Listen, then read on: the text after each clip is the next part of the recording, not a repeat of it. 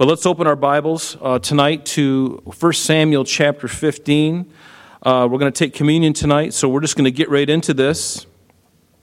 Last week we looked at chapter 14, where really Jonathan was the star of the show. We saw that he really initiated this battle against the Philistines. And in the process of doing that, Saul makes this very rash and ridiculous oath to his army. You know, if you have men out in the field and they're an army, the last thing you want to do is deprive them of food, because they need that. It's a very physical thing. Even when you are nourished, to be out in the battlefield requires a lot of energy. And Saul, feigning to be spiritual, which is really one of his problems, he was always trying to make it happen instead of just relaxing. But he makes this oath that, you know, as they were beating the Philistines and doing pretty well, because of Jonathan again, his faith, not Saul's faith, that we find that he makes the oath that no one should eat anything until they finally vanquish the Philistines. And that really created a problem, and so much so that it caused his army to nearly faint, and also put his son, Jonathan, the one who had the real faith in the family, put his life in jeopardy as well.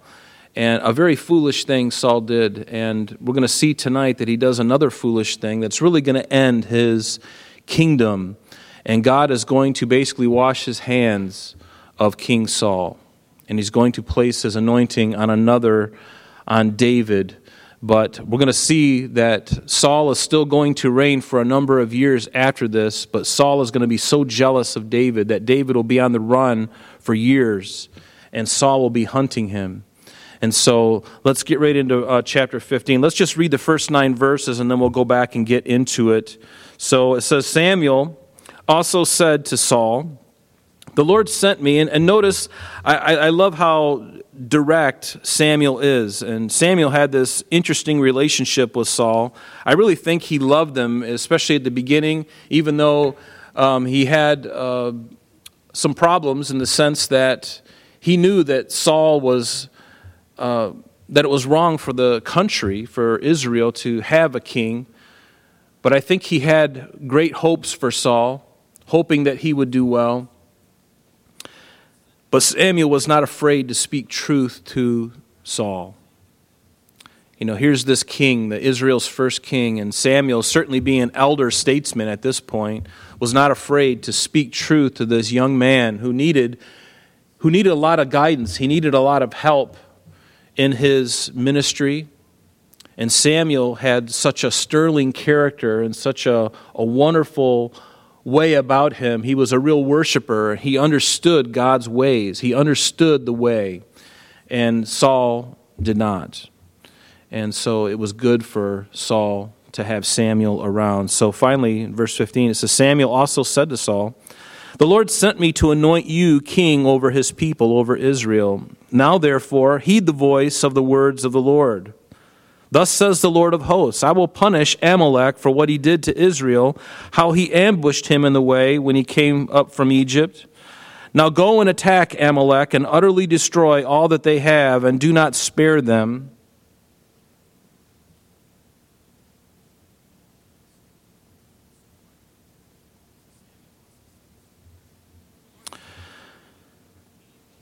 Go and attack Amalek and utterly destroy all that they have, and do not spare them.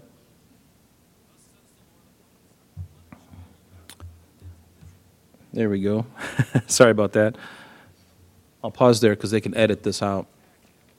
Now go and attack Amalek and utterly destroy all that they have, and do not spare them, but kill both man and woman, infant and nursing child, ox and sheep, camel and donkey. So Saul gathered the people together and numbered them in Telaim, 200,000 foot soldiers and 10,000 men of Judah. And Saul came to a city of Amalek and lay in wait in the valley. And then Saul said to the Kenites, Go, depart, get down from among the Amalekites, lest I destroy you with them. For you showed kindness to all the children of Israel when they came up out of Egypt. So the Kenites departed from among the Amalekites. And Saul attacked the Amalekites from Havilah all the way to Shur, which is east of Egypt. He also took Agag, king of the Amalekites, alive and utterly destroyed all the people with the edge of the sword. But Saul and the people spared Agag and the best of the sheep, the oxen, the fatlings, the lambs, and all that was good, and were unwilling to utterly destroy them. But everything despised and worthless, that they utterly destroyed. And so here we see this situation where God gives to Saul a very clear command, a very clear mission to go and destroy the Amalekites. And we're going to look at the reason why they were to be destroyed. And that's something that we don't always like to talk about, we don't like to think about. And in our culture today, if God was to speak like this and it was to go out into the papers, he would be canceled. He would be impeached. He would be run out of town for this kind of talk. He would, I know for sure. They'd crucify him again if he were here on the earth and speaking these words. But one thing we have to realize is that God is the perfect judge. He's the perfect judge. Only he is. Every other judge who's sitting in a courtroom, sitting behind a desk in a courtroom, is subject to bribes and corruption. And many there are that do receive bribes. Many there are that are corrupted, but God is not corrupted. He's not able to be corrupted because he is perfection. And so when God says, I want you to do something, you'd better believe there's a very, very good reason. And by the way, because God is a God of grace, he gives much time to repent. He gives space to repent. And I love that about the Lord, because otherwise I wouldn't be here, because I deserve death. And maybe you feel the same way. Before you came to Christ, all the things that you were involved in, all the things that you did, I know I deserved a flaming hot bolt from heaven just to consume me and then just be a little black spot where I used to be. That's what I deserved. But I'm so glad that in his loving kindness, he loved me instead and he forgave me. So notice back in verse 1, it says, Samuel said to Saul, the Lord sent me to anoint you king over his people, over Israel. And here's the command. Now therefore, heed the voice of the words of the Lord. Listen to the words of the Lord. Listen, Saul, I want you to do something. And we're going to see tonight that this is going to be Saul's last chance before the Lord would take the kingdom from him and give it to someone better than him. And I can say that with all of heaven on my side because that's what the Scripture says. Someone better than him. That's what God wanted Samuel to say to Saul. Someone better than him. We saw that his first mistake in chapter 13, when Samuel told him to wait for him at Gilgal for 7 days, and he would come, and at that time they would offer a sacrifice, and they would renew the kingdom there. And they wouldn't renew the kingdom there. I'm thinking of a different chapter there. But instead of waiting upon Samuel, Saul takes it upon himself because he's losing his men. They're getting really discouraged. The Philistines are amassing themselves. He's getting really anxious, which is very natural. It's very normal. But God set this test up for Saul, and he failed miserably because we know that at the 11th hour, he's like, okay, I got to take matters in my own hands. He himself, a Benjamite, he takes it upon himself to offer the sacrifice on the altar, which only the Levites were supposed to do. And finally, at the last moment, Samuel shows up, and he's like, what are you doing? And Saul gives this great excuse, a couple of excuses, actually. And the Lord rebukes him right there for his disobedience. And then we saw in chapter 14, Saul making rash oaths when his son, who was full of faith, was actually enacting those things that God had told before that he would do through them. And now we're going to see in chapter 15 his last chance at obedience. See, God is more than just the God of the second chance. He's more than the God of the third chance. Often, I know in my life, he's been the God of the 100th chances, and even beyond that. I have frustrated God over my lifetime so much. I can tell you that for sure, and I'm not even ashamed to admit it. I have tested him, I've taken him, and to me it's just a testament to his goodness and grace that, I wasn't snuffed out. Because all my life, rebelling against him, and I'm so thankful that he still loves me. and that he still loves you too, regardless of how many times you've made the mistake, regardless of how many times you said, Lord, this is it. This is the last time I'm going to do this. And then you do it again, and then you repent, or that you ask him to forgive you, and he forgives you. And for a while you're doing good, and then you fall into the same sin again. And God is always there with an arm open for you. Never forget that. Confess and come and run back to him. Don't listen to the devil's lies. He'll tell you everything. You're not worth anything. God's done with you. Do those voices sound familiar? Your own flesh will do it to you. Sometimes the devil doesn't have to do anything. He can go to Tahiti and sit on the shores of the ocean. He doesn't have to do anything most of the time. We condemn ourselves pretty good, but sometimes he comes in, throws his fiery darts. But it's important for a leader to be obedient and to be holy, to be set apart. And really that's what Saul wasn't, but that's what God wanted him to be. Wanted him to be set apart.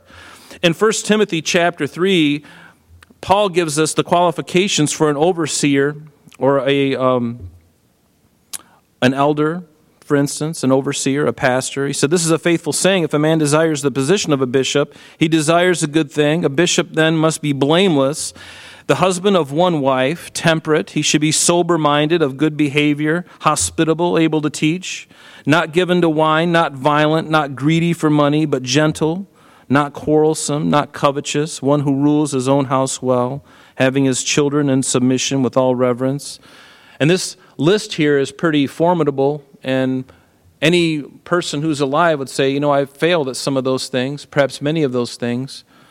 And see, these were still, even though these are New Testament things, these are still the qualities that God was looking for in a leader. And we look at Saul's life and we see that he wasn't blameless. I've just underlined a few of these in 1 Timothy chapter 3. Saul wasn't blameless. He wasn't temperate. He wasn't patient. In fact, he was impatient. Sober-minded was something he was not. He wasn't sober-minded. Sometimes he went off the hinge. And especially when the Lord took the spirit away from him and sent an evil spirit to trouble Saul. That's kind of interesting, isn't it, for our theology? To think that God would allow an evil spirit to come against Saul. And of good behavior. Saul wasn't a man of good behavior. And it says that a qualification of an overseer is one who is not covetous. But we'll see that he was. And we'll see tonight that he was.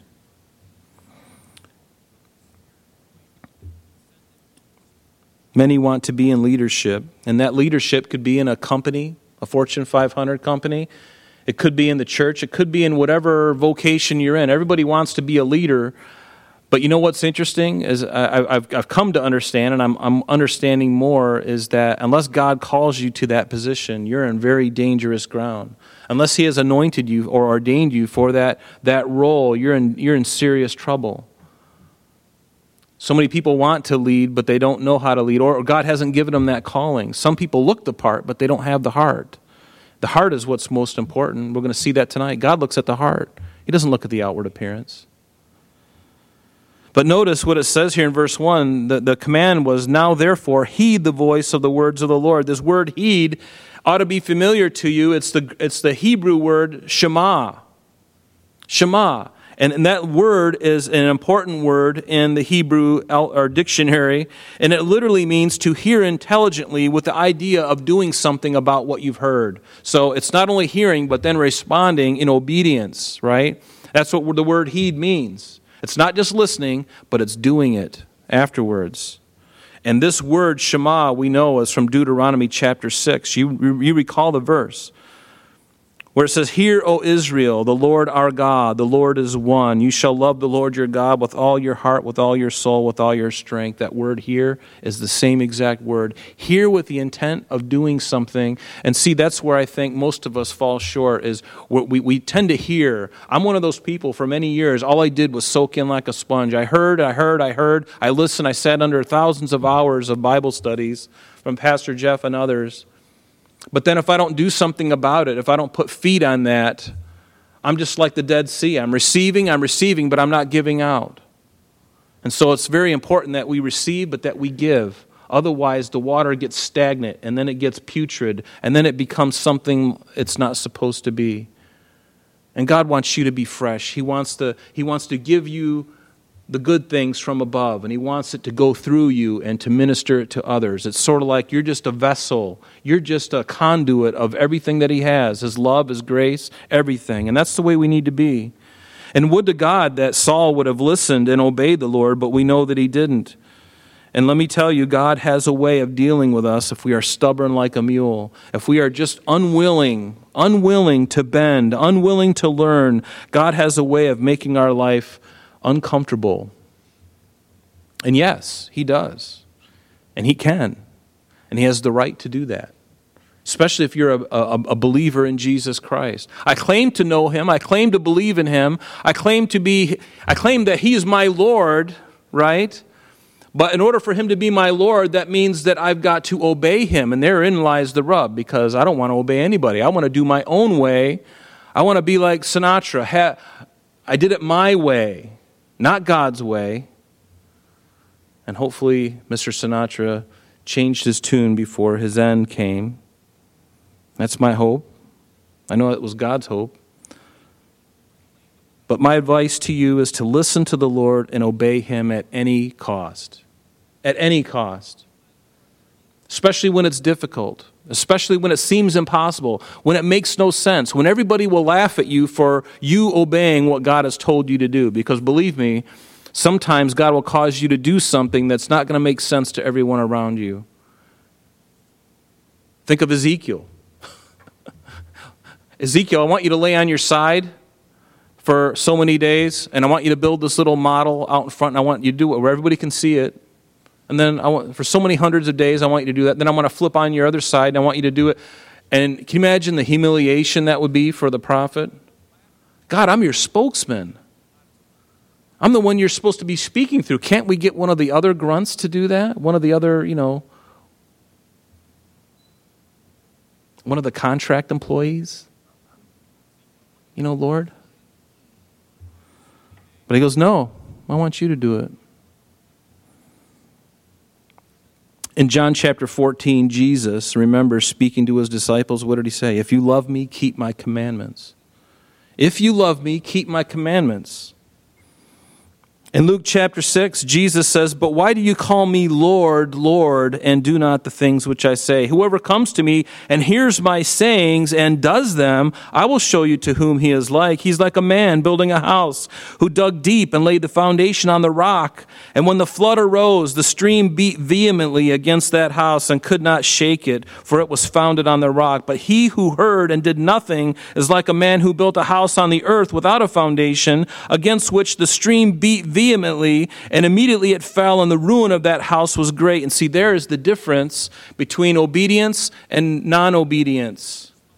When we go to Israel, we have this wonderful tour. We go underneath. It's called the Rabbi's Tunnel. And you go right under the Western Wall, and you walk, and you actually see the foundation stones of Solomon's temple that had been laid a long time ago. And you can actually see, there's actually this one spot where you can see the limestone foundation and the ashlars that are placed right on there, and you can see where they placed the very first stones there. It's amazing. It's like you're seeing like a slice, and you're walking through it, and you see it. But it's built upon a rock. That thing's not going anywhere. It's been there for a long time, and so. But that's what we need to be like. Our foundation strong. Saul didn't have that strong foundation. He wasn't a worshiper. And notice what it says in verse 2, thus says the Lord of hosts. And here is God's heart, and we'll find out why that is in just a moment. He says, I will punish Amalek for what he did to Israel, how he ambushed him on the way when he came out of Egypt. And see, the Lord has an excellent memory. He knows everything. He knows everything that happened in the past. He knows your past. In fact, recall, we're in Revelation 20 just a week or two ago. And it says that at the great white throne judgment, those who are outside of Christ, who appear before that, not us, the church, but those who have rejected Christ, they stand before the Lord in this great white throne judgment, and books are opened. The deeds that they have done are opened, and then the book of life is opened. But God knows all the events of these people, the Amalekites. Verse 3, it says, now go, and here's the command of God. Go and attack Amalek and utterly destroy all that they have. Do not spare them, but kill both man and woman, infant and nursing child, oxen, sheep, camel, and donkey. And boy, that sounds like a really hard pill to swallow, isn't it? Kill everybody. Again, he'd be impeached for words like that. He'd be canceled. He'd be kicked off Twitter. He'd be kicked off Facebook. YouTube would stop posting his videos.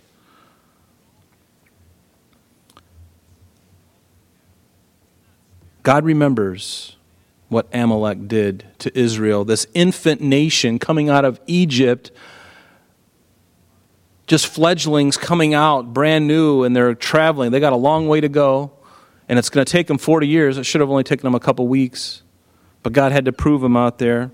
But while they were coming into the promised land, en route, they were harassed by the Amalekites. In Exodus chapter 17, beginning in verse 8, you can just write that reference off to the side here. Let me read it to you. Because as they were coming into or getting close to the promised land, it says that Amalek came out and fought with Israel in Rephidim. And Moses said to Joshua, choose us some men and go out and fight with Amalek. Tomorrow I will stand on the top of the hill with the rod of God in my hand. And so Joshua did as Moses said to him, and they fought with Amalek. And Moses, Aaron, and Hur went up to the top of the hill. And so it was when Moses held up his hand that Israel prevailed. And when he let down his hand with the rod, Amalek prevailed. But Moses' hands became weary. You can imagine doing that. Have you tried to hold your hands up like this for about 10 minutes? You're going to feel every muscle in your arms. So thank God for Hur and Aaron, because they stood by him and they held up his arms and they helped him in his time of need. And Aaron and Hur supported his hands, one on one side, the other on the other, and his hands were steady until the going down of the sun. And so Joshua defeated Amalek and his people with the edge of the sword. And notice, it says in verse 14, the Lord said to Moses, write this for a memorial in the book and recount it in the hearing of Joshua, that I will utterly blot out the remembrance of Amalek from under heaven. And Moses built an altar and called its name, the Lord is my banner. For he said, because the Lord has sworn, the Lord will have war with Amalek from generation to generation. God hated the fact that Amalek came out when his people needed the help the most, and yet they got ambushed from behind. It says in Deuteronomy 25, verse 17, remember what Amalek did to you by the way. Because here Moses is rehearsing for them what had happened. When you came forth out of Egypt, how he met you by the way and smote the hindmost of thee, even all that were feeble behind thee, that when you were faint and weary, and he feared not God. Therefore it shall be when the Lord thy God has given you rest from all your enemies round about, in the land which the Lord your God has given you for an inheritance to possess it, that thou shalt blot out the remembrance of Amalek from under heaven, thou shalt not forget it. Did you hear that? You shall not forget it. Because of what they did, God now remembers it. And he says, Saul, and this is the very clear command, a very clear thing for Saul to do. Saul, I want you to do this. It's a very direct commission. It's very clear. You got the army to do it. This is what I want you to do. And I want you to do it. And this was Saul's final straw. That's what I called tonight's message. Saul's final straw. Try saying that 3 times really quick. So, notice, utterly destroy all that they have. Do not spare them. Kill everybody. And we see God's judgment is very similar when God called them when they went into the promised land. Those 7 nations that were there in Canaan that God was going to displace with the Israelites. Those 7 nations, the Canaanites, the Hivites, the Perizzites, and he lists the other 4. God was going to bring judgment upon them. Why? Just because he wanted to give his people somewhere to go? No, they had been sinning for hundreds of years, and God finally said, enough is enough. I want you to judge them. Wipe them out. Every single thing. Do not leave anything breathing behind. And that's hard, isn't it? But that is God. Aren't you glad you're on his loving side? I love the fact that God loves. He loves so intently, but his vengeance is very real. Very real. In Deuteronomy chapter 20, what did it say? But of the cities of these people, which the Lord your God gives you for an inheritance, you shall save alive nothing that breathes, but you shall utterly destroy them, namely the Hittites, the Amorites, Canaanites, Perizzites, Hivites, the Jebusites, as the Lord has commanded you. And why? That they teach you not to do after all their abominations which they have done unto their gods. So should you sin against the Lord your God. So they have been doing it. God says enough's enough. I don't want them to be an influence on you anymore.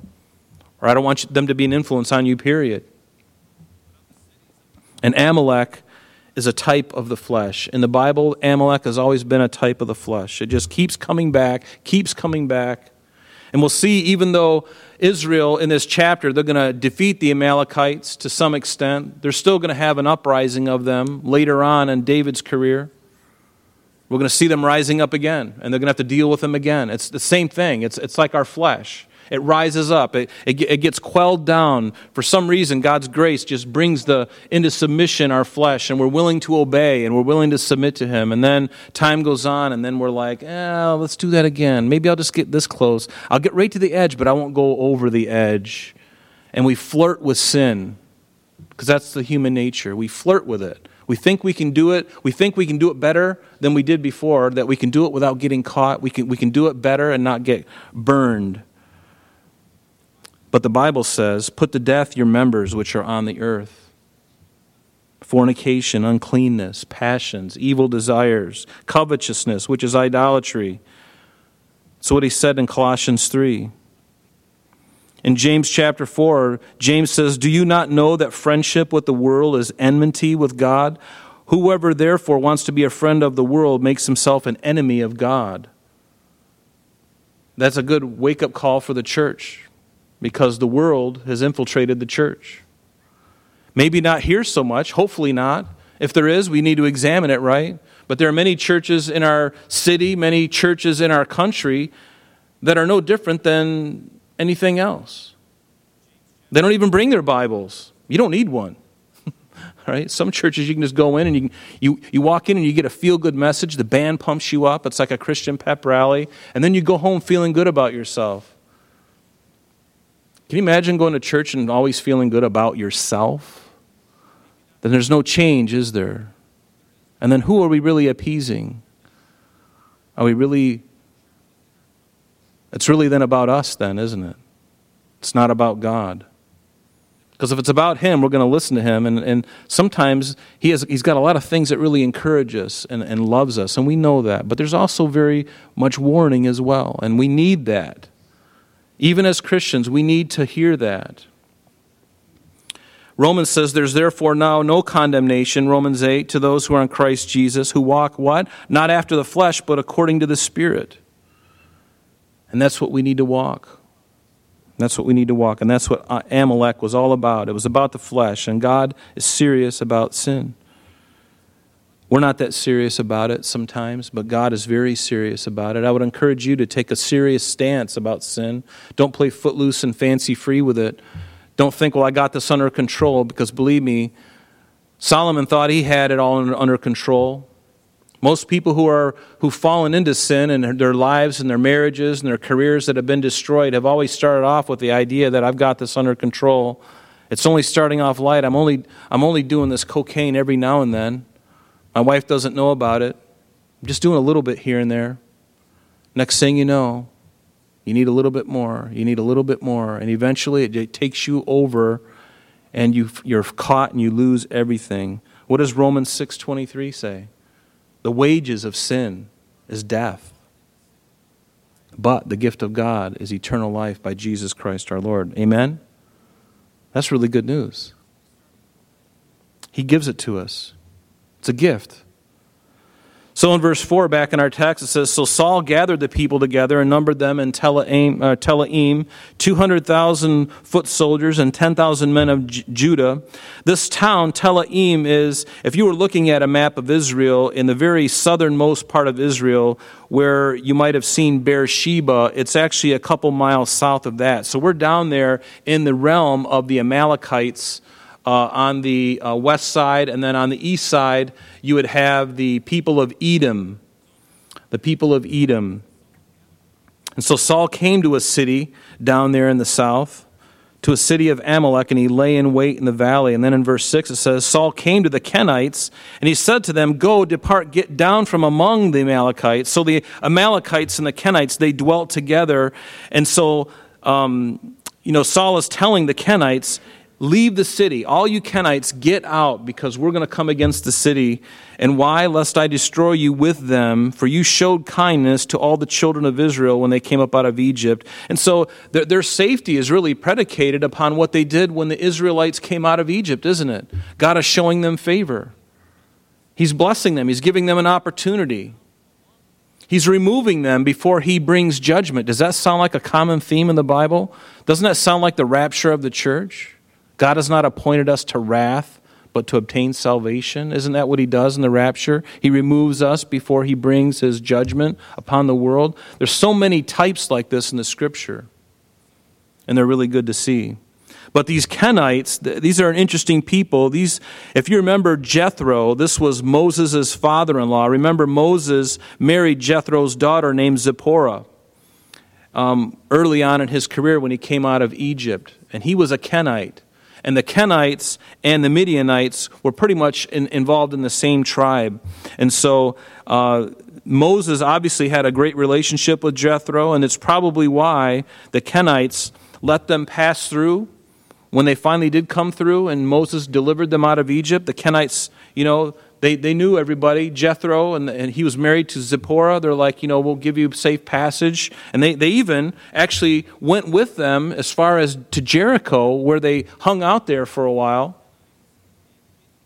The Kenites did. And so God was going to bless them and tell them to get out before he brought judgment. And see, God always remembers these things. He removes the righteous before he brings judgment. Again, just another proof text that God is faithful. He's faithful to remove the faithful before he brings judgment. I love that about the Lord. We see that with Lot. God was going to remove them, him and his family, before God judged Sodom and Gomorrah. He wanted to remove faithful Lot. Even though he was a carnal believer, God was still going to deliver him. We see that. And notice back in our text, it says, And Saul attacked the Amalekites from Havilah all the way to Shur, which is east of Egypt. And he also took Agag, king of the Amalekites, alive. Notice, didn't God say, kill everything and everybody? Wasn't that the command? You have to read these things like a lawyer. Because when God says what he means, and he means what he says, he doesn't leave any room for interpretation, which I think is good. So he took Agag, king of the Amalekites, he took him alive. They killed many other people, and they utterly destroyed all the people with the edge of the sword. Not all the people, and we'll see that here shortly. But there were two kings of the Amalekites whose name or title was Agag. Agag is not a name, it's a title, like Pharaoh. Pharaoh is a title. Herod is a title. Ahasuerus is a title. These aren't people's names. And so Agag was the title of this king. And some believe that this Agag was the progenitor or the ancestor of Haman. Remember Haman in Esther chapter 3? It says in chapter 3 verse 1 that Haman, it says, after these things, King Ahasuerus promoted Haman, the son of Hammedatha, the Agagite. The Agagite.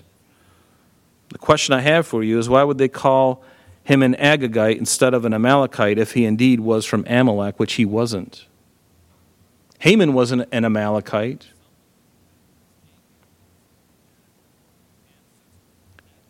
Agag was the name of a place. And I just learned this just this week, actually. I was always under the impression that it's a nice story if you think about it. Having Haman, for hundreds of years in the future, having this deep down hatred for the Jews, it makes for a great story, but I don't think it's accurate at all.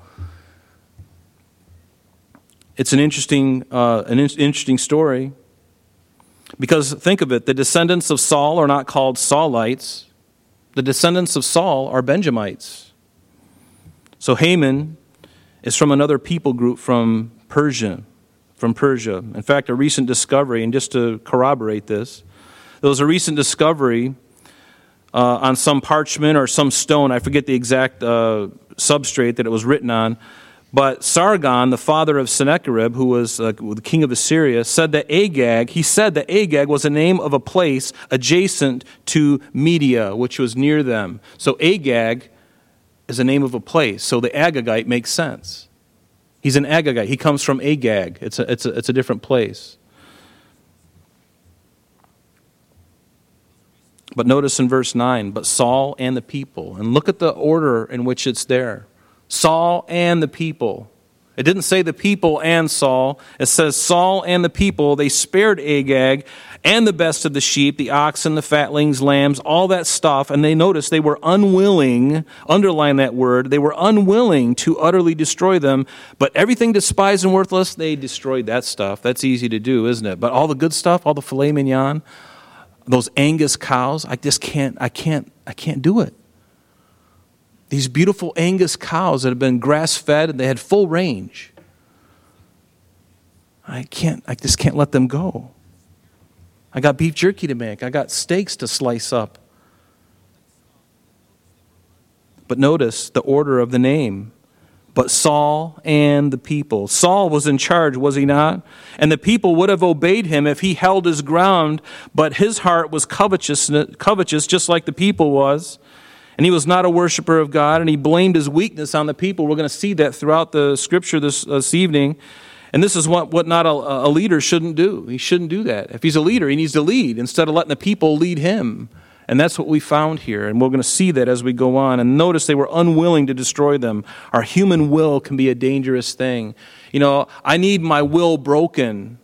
Do you need your will broken? I need my will constantly broken. That I'm not getting my way all the time. A wonderful animal is an animal that's been broken and that submits to the yoke. And it's very happy to do so. And it's fed well, it's kept well, but it knows its job. It puts itself in the yoke and it goes along without any complaints. And see, an animal, just like a wild horse needs to be broken, so do we. We need our wills broken to where we'll willingly submit to God in His ways. Not how we feel. Our feelings will lie to us. Our feelings will lead us off course, but we need to be broken just as much. And this was a great test for Saul because there were times, you recall in the book of Joshua, when they first came against Jericho, God told them to not spare anything, kill everything except for Rahab because she hid the spies, remember? The Hebrew spies. He says, save her and everybody in her house, but everyone else, every living thing, I want you to completely destroy. He did that again, didn't he? But you recall the battle right after that, the battle of Ai. It's recorded for us in Joshua 8. Then he says, in the next battle, the spoil this time you guys can keep for yourselves. There were times when God says, don't touch anything, and there was other times where he said, no, this time you can take anything you want. But the first fruits belong to me. That's why Jericho was the first city when they crossed into the promised land. And God says, that belongs to me, everything in it. The gold, the silver, all that belongs to me. For my purposes, for the tabernacle and whatnot. Very simple, isn't it? Is it? Is it simple? It sounds simple, but in practice it can be hard because of our will, right? And Saul was a man who was self-willed. It says in verse 10, now the word of the Lord came to Samuel, saying, I greatly regret... The word of the Lord came to Samuel, saying, I greatly regret that I have set Saul up as king, for he has turned back from following me and has not performed my commandments. And it grieved Samuel, and he cried out to the Lord all night. Now, when you see a phrase like this, where God says, I greatly regret something, that I've set Saul up as king, this doesn't mean that God didn't see this coming. Of course God saw this coming. God knows all things. He's omniscient. He knew this would happen. He knew it very well. So it's not that he lacks understanding and knowledge, but it still breaks the heart of God when it finally comes to fruition, because Saul had the opportunity to obey and he did not. Do you understand that? That's the difference between somebody who is a robot and somebody who has free will. God knew that exactly what was going to happen here, but he let Saul work it out. He let Saul do it of his own. God didn't intervene. In fact, God gave him everything he needed to succeed. He had the Spirit of God come upon him. Remember, he prophesied. He had all these good things. God treated him very well and gave him every opportunity. But we find a similar phrase in Genesis. Remember that in Genesis 6, where it says, "And the Lord was sorry that he had made man on the earth," when because of everything was so corrupt on the earth, right before he judged it with the water, the flood judgment. He was sorry that he made man on the earth when he was grieved in his heart. He knew it was coming. He'd planned for it in advance. But when it finally comes to pass, it breaks God's heart because he knows that it could have been different had man obeyed. But see, nothing takes God by surprise. So when Samuel rose early in the morning, verse 12, to meet Saul, it was told Samuel, saying, "Saul went to Carmel, and indeed he set up a monument for himself." Think about this. He was successful on the battlefield, so now he sets up a monument for himself. Look what I've done. It's probably a statue of Agag. Or, they set up some, maybe they put a pile of rocks on it and put a crown at the top. We don't really know what that monument was, but it was basically an ego trip. It's sort of like the Lombardi trophy. Or the Super Bowl ring or whatever it is. You hold it up and you kiss it and you pass it around to all your other class or, mates, and they can kiss it too and everybody gets COVID. But notice that Saul went to Carmel, and indeed he set up a monument for himself, and he was gone on around, passed by, and gone down to Gilgal. Now, having been to Israel a couple times, and perhaps you know this as well, I just got one slide for you tonight that I want you to look at, and it's basically this one. And basically, it's a map of Israel. And Mount Carmel, we know, is in the very north of Israel. It's right up there, just west of the Galilee, toward the shore of the Mediterranean Sea. There's a mountain range there by Megiddo, and Mount Carmel is there. But this is not the Carmel that it's speaking of here, because there's also one down in the south, about halfway down through the Dead Sea, about in the middle of the country there, just a little bit east of Hebron, and this is the Carmel that is spoken of here. And so Saul erected a monument here as a means to show off his victory over the Amalekites. And then verse 13, back in our text, says, Samuel then goes to Saul, and Saul said to him, "Blessed are you of the Lord. I have performed the commandment of the Lord." Did Saul do the commandment of the Lord? No, he didn't, did he? Because half obedience is disobedience, isn't it? He didn't do the will of God. God gave him very clear direction, and God may give you clear direction. And then the question is, are you going to do it, or are you going to do it another way, or are you going to do it halfway, or are you going to do it 75% of the way? And that really hurts me too, because there have been moments in my life where, God has told me to do something and I just chomped at the bit and I didn't follow through with it. And who misses out, really? It's me. I miss out from the blessing of being obedient. Believe me, there are blessings for obedience. There's blessings in being obedient. Isn't it wonderful to feel like, to know that you're doing God's will and doing it? And you know what? You know the cool thing I love about the Lord is that first He causes us to will and then to do of His good pleasure. He doesn't force us to do something. If you're thinking that, God, I could not, go into the African country and minister to the Auca Indians, I couldn't do that. But do you think that our brother had the problem doing that? Do you think God gave him a burden for those people and a deep love for those people? It was very easy for him to go then, because God first caused him to will, and then it was very easy then to say, no, all I need you to do is go to them. And he's like, I'm already there, Lord, and I'm so happy to do it. And not everybody has that same thing. It may be something different for you. But God, He creates in you a desire to do it, and then you do it. And it's like, it's so easy, really. When He's really called you to do something and you're submitted to Him and you're really praying about it, Lord, give me a passion for these people, and He does. And then it's so easy then to just go and speak to them, and it's really that simple. Oftentimes, I think people are stepping out when they shouldn't. They feel guilty because they're not doing anything, and then they step out in the flesh and they find out that God's not with them in it. God will still bless them for their willingness, but that falls flat on its face, and you get kind of discouraged. And then God encourages you some more. And then he gives you something to do, and then you go out and do it. And it's a different story then, because now it's his will. Notice in verse 14, but Samuel said, What then is this bleating of the sheep in my ears and the lowing of the oxen which I hear? And this reminds me of sort of like a mother catching a child in the act of doing something. It's like a child, a little boy, like me when I was little. I'd hold candy, cotton candy behind my back, and my mother could smell cotton candy. And here I am standing with my hands behind my back, and she's like, I smell cotton candy. Do you have cotton candy? Nope. And I got, pink stuff all over my face, little fuzz, all over my face. Do you have cotton candy? Nope, don't have it. Well, why do I smell cotton candy, and why is it all over your face? Right? Same thing here. Samuel's going, Saul, what is this bleating of the sheep that I hear? I'm trying to sound like Peter O'Toole. What is this bleating of the sheep? It's called busted. Busted. He got busted. And Saul said, verse 15, they, notice, he's pointing the finger at the people now. It's not about him anymore. Look at them, Samuel, look at these horrible people. They have brought them from the Amalekites. For the people did it. The people spared the best of the sheep and the oxen, and they did it for such a noble cause to sacrifice to the Lord your God. Not my God, but to the Lord your God, and the rest we have utterly destroyed. But it's them. They're your problem. Isn't that the blame game?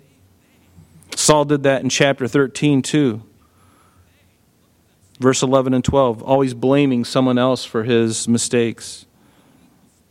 They, the people, he's always blaming them. And then in verse 21 later on in the same chapter, he's going to say, but the people took of the plunder. The people did it. I didn't do it. It's all them. Does that sound familiar? Remember Aaron when he made the calf, the golden calf?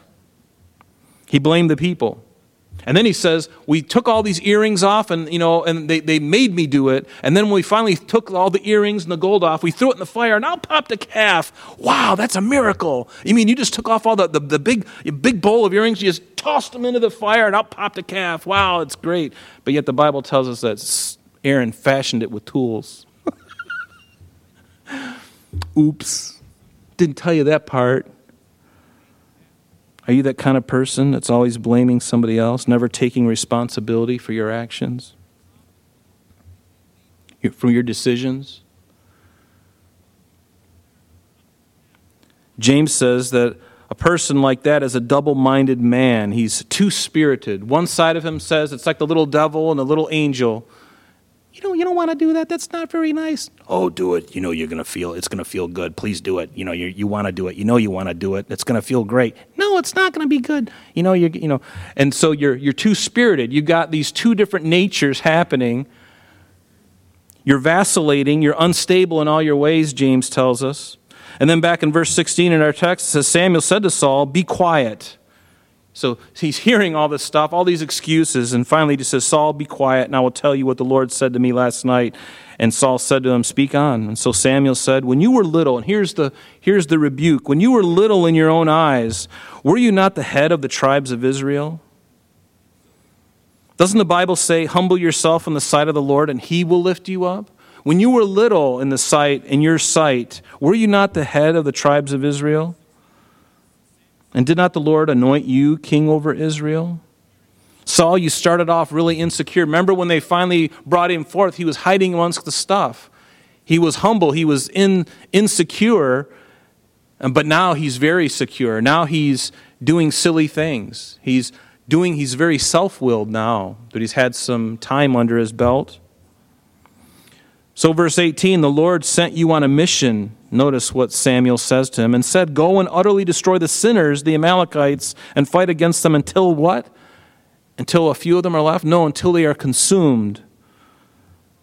Why then did you not obey the voice of the Lord? Why did you swoop down on the spoil and do evil in the sight of the Lord? Notice that regardless of whether the people did it or he did it, Saul was responsible. because he was the leader. God had called him to do it. And honestly, I believe if Saul would have had a backbone, and again, this is the real trial of leadership, but if Saul would have said, you know what, guys, I know you want to take the fine cattle, and I know it's a really great idea, but God said to do this, and we must do this. We must not take these cows and the finest of the things and bring them back. I'm sure the people would have said, okay, we're not going to. That's what the king says. But he was more concerned about pleasing them than pleasing God. He was a man pleaser. If you're a man pleaser, you can't serve God. And Saul said to Samuel, I have obeyed the voice of the Lord, and have gone on the mission on which the Lord sent me, and I brought back Agag, king of Amalek. I have utterly destroyed the Amalekites. Usually someone who is trying to justify that they did the commandments of God are usually those who didn't, or don't want to, or will not. We somehow feel that we have to convince ourselves enough that God will be convinced as well. Well, he's not going to be convinced. He's not going to be convinced. And the disobedient man, he's always looking for exploiting loopholes. He's always looking at the splitting of hairs concerning details. Oh, but I did it, but I saved Agag and we saved some of the livestock. I did everything else though. God's going, that's not the deal. That's not what I asked. Notice verse 21, but the people took the plunder, the sheep, the oxen. Notice he's blaming them again. But the people did this. It's the people, but the people took the plunder, sheep and oxen, the best of the things which should have been utterly destroyed, to sacrifice to the Lord your God. He sounds so spiritual, doesn't he? We took the livestock to sacrifice because God only wants the best, right? And so this is all going to God, and God's going, really? Is that really why you did it? Or did you just want the nice steaks for yourselves? I think you wanted the steaks for yourselves. They weren't even thinking about God. Certainly Saul wasn't thinking about God. So Saul here is feigning to be spiritual in his disobedience, and that's even like adding insult to injury. And then saying that they're going to worship with it, lying to cover up his covetousness and theirs. Verse 22, so Samuel said, has the Lord a great delight in burnt offerings and sacrifices, as in obeying the voice of the Lord? Behold, to obey is better than sacrifice, and to heed, than the fat of rams. Obedience is the key. Obedience is the key. In Psalm 51, David says, for you did not desire sacrifice, or else I would give it. For you do not delight in burnt offering. The sacrifices of God are what? A broken spirit, a broken and a contrite heart. These, O God, you will not despise. That's all God wanted, was obedience. And we find it so much easier to do outward acts of devotion than being true and obedient from the heart. And see, God looks at the heart. That's what he sees. That's why God could say David was a man after my own heart. God saw David's heart, even though he was a young man, not a really tall, handsome guy like Saul, a warrior. No, he was a younger man.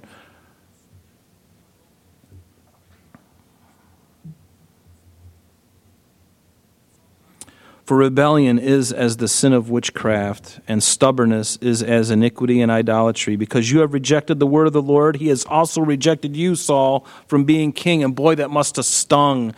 Can you imagine being stung with that? Then Saul said to Samuel, he finally breaks, and he says, I have sinned. I've transgressed the commandment of the Lord in your words because I feared the people. Here it comes out. I feared the people and obeyed their voice. I didn't obey God's voice. I didn't fear God. I feared them. And see, folks, this is worldly sorrow, not godly sorrow. And there is a difference, right? In 2 Corinthians 7, verse 9, it says, Paul speaking to them says, I rejoice that you were made sorry, but that your sorrow led to repentance. And that's the difference between worldly sorrow and godly sorrow. Godly sorrow leads to repentance, but worldly sorrow is just upset because you got caught. There's a big difference, right? It's somebody coming forward and saying, you know what? I've been doing this thing for a long time. I want to confess it. And I want to be out in the open with it. And then turning from it, that's real godly sorrow. But it's crocodile tears and worldly sorrow when someone's been doing it for a long time and they finally get caught. And then they're like, oh, but they're really upset because they got caught. They would have continued in it had they not got caught. See the difference? Worldly sorrow and godly sorrow. And he feared the people. Fearing man What does the Proverbs 29:25 says? The fear of man brings a snare. And it did for Saul, didn't it? This kind of character that was built in him brought his ministry, brought his kingdom to an end.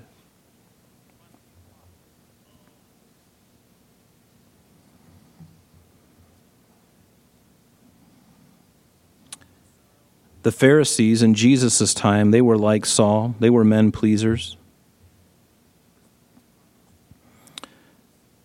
Paul, encouraging the Ephesians, he says to bondservants, be obedient to those who are masters according to the flesh, with fear and trembling and in sincerity of the heart as to Christ. And then he says, not with eye service as men pleasers. Men pleasers. In Galatians, he would say to them in chapter 1, verse 10, he says, for now do I persuade men or God, or do I seek to please men? For if I still please men, I would not be a bondservant of Christ. And there's a difference. I don't want to be a man pleaser. Do you want to be a man pleaser? I don't think any of us here want to be a man pleaser. We want to be a God pleaser. Please the Lord. You know that phrase, God bless America. I like it. But I think we ought to turn it around and say, America, how about you bless God? Why don't you turn that around? America, bless God. You've been living like a whore. And you've been eating the fat things and acting like you own everything. And yet you don't even realize that God, you are accountable to. That's the state of America. We have been living like a prostitute. Not everybody, of course. There's exceptions. But our government, many people. Notice in verse 25, now therefore, please pardon. Now notice Saul crying out to Samuel, now therefore, please pardon my sin and return with me that I may worship the Lord. Isn't this misplaced devotion? Shouldn't he be asking that of God? But now Samuel's standing before him. And see, there's another problem.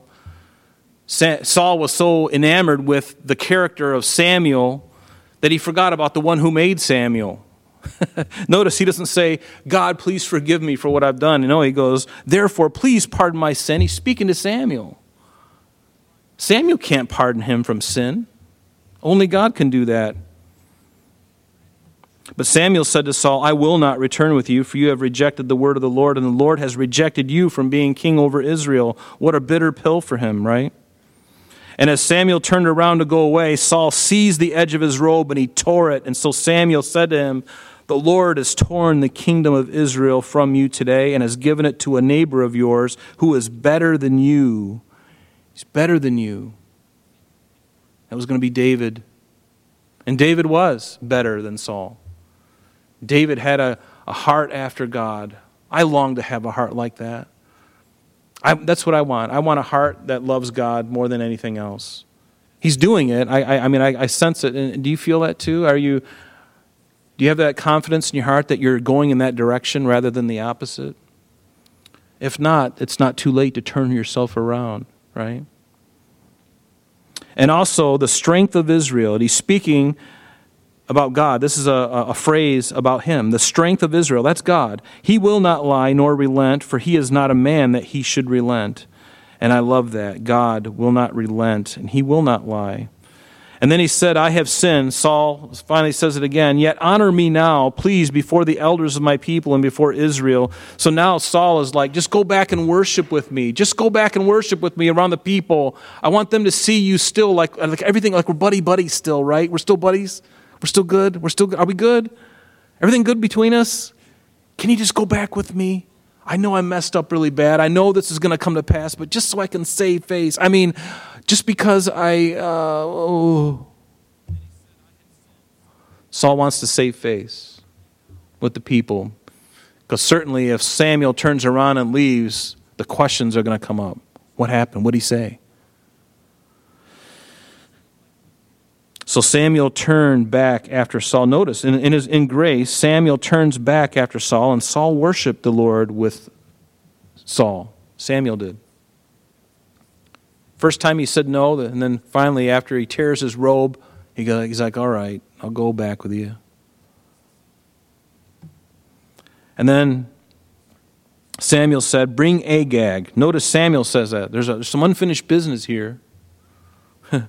Samuel said, bring Agag, king of the Amalekites, here to me. So Agag came to him cautiously or cheerfully. You can imagine the king now, Amalek, or Agag, I'm sorry. He's like, hey, how's it going? This all is over with now, right? I mean, he says, the bitterness of death is past, right? I mean, we're good, right? We're good? Everything good? You can take whatever I've got and I'll just go be on my way. Is that all right? That's literally what it means. He came to him cheerfully, trying to act like it already been atoned for. All the bad things, it's all done. Now I can kind of be on my way. I don't even need a ride. I'll grab my naked self and I'll just go that direction. And you guys just stay over here. I'll even give you my tunic and all that stuff. I'll be going that way, and you guys can go that way, and we're good, right? We're good, right? No. Samuel said, as your sword has made women childless, so shall your mother be childless among women. And Samuel hacked Agag in pieces before the Lord in Gilgal. It just reminds me of that phrase, that command, or an eye for an eye and a tooth for a tooth. This is what you used to do, Agag, and now your mother's going to be childless as well. So then Samuel went to Ramah. So Samuel goes back home after this. Samuel he finishes the job that God had wanted Saul to do to begin with. He didn't do it. Samuel says, I'll do it. And then Saul goes up to his house at Gibeah of Saul. So it's kind of like a real bummer now. You can imagine the people seeing Samuel hack Agag to pieces and realizing at that point that we should have did that. We should have done that. Saul should have done that. I bet all the people at this time, instead of him pointing his fingers at them, they're probably going, you should have done that. But Samuel does it. And Samuel went no more, notice, to see Saul until the day of his death. Nevertheless, Samuel mourned for Saul. And the Lord regretted again that he had made Saul king over Israel. And again, God knew. So it's about obedience. Really, that's what this chapter is all about. It's about obedience. God wanted him to be obedient. And I would encourage you as Aubrey comes up and leads us in worship, I just encourage you to ask the Lord, if there's anything in you that's keeping you from being obedient. Are you willing to be obedient? Or are you still in the driver's seat of your life? Are you still doing things your way? Are you willing to put aside your great desires for whatever it is and say, Lord, if it be your will, and Lord, change my heart. Whatever it is that you want to do, Lord, just make my heart willing. And I think that's a good place to stop. And for us to think about that. And bring our hearts before the Lord as we worship. And if you could, when you're ready, come on up and take the bread and the cup and bring it back to your chair, and then we'll take it together, okay?